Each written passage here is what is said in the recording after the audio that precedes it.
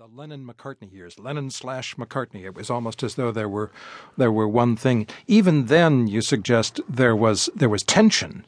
McCartney, I think you said, represented loss of control to Lennon, and Lennon sort of represented bossiness or something to McCartney.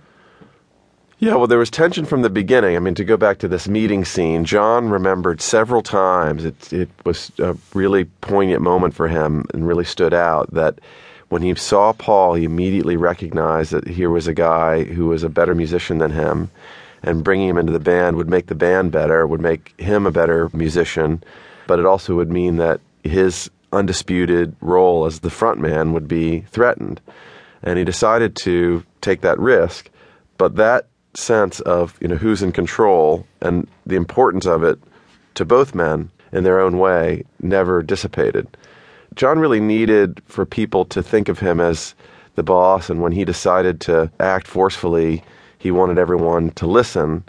Paul's more kind of classic guy, slightly in the shadows, who didn't mind John having that perception of himself as the boss, so long as things were going the way Paul thought they should go. And for a lot of years, that worked just fine for them.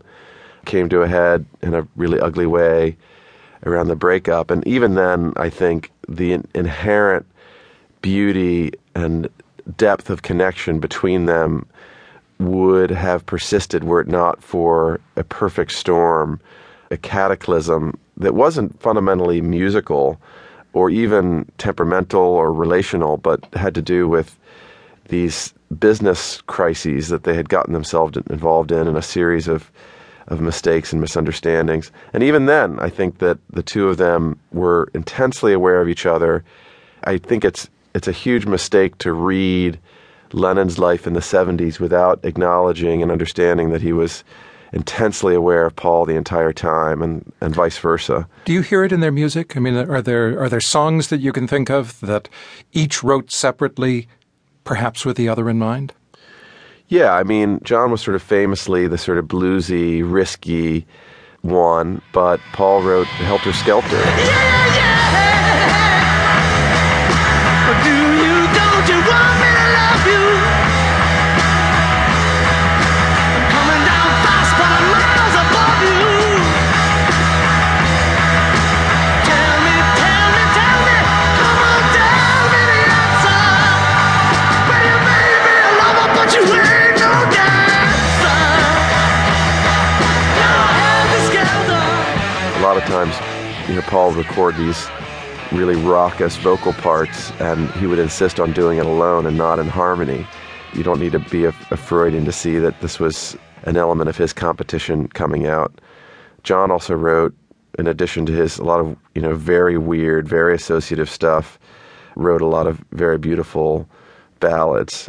Yeah, but it's interesting, isn't it? Because the thing that we all remember is the revolution that is John.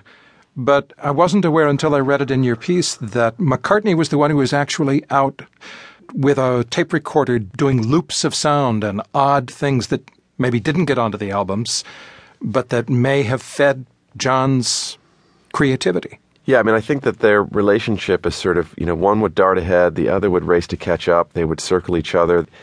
This detail is a great one because John is remembered as the bizarre one and the risky one and the avant-garde one, when in fact, when they stopped living together, John moved to the equivalent of Westchester County for the New Yorkers. He moved to the suburbs. He moved where the bankers and stockbrokers lived. Paul was downtown. He was right around the corner from the studio, and he was out every night. John was home. John was a really introverted guy fundamentally, and often said that he was just scared by people. He needed a big impetus to go out. He really needed to rouse himself. He also was literally dropping LSD every day for a number of years and just sitting and watching television, occasionally writing music, whereas Paul would go home from the studio and head out, and he'd be out all night in what was, one of the most interesting artistic environments in history, London in the 60s.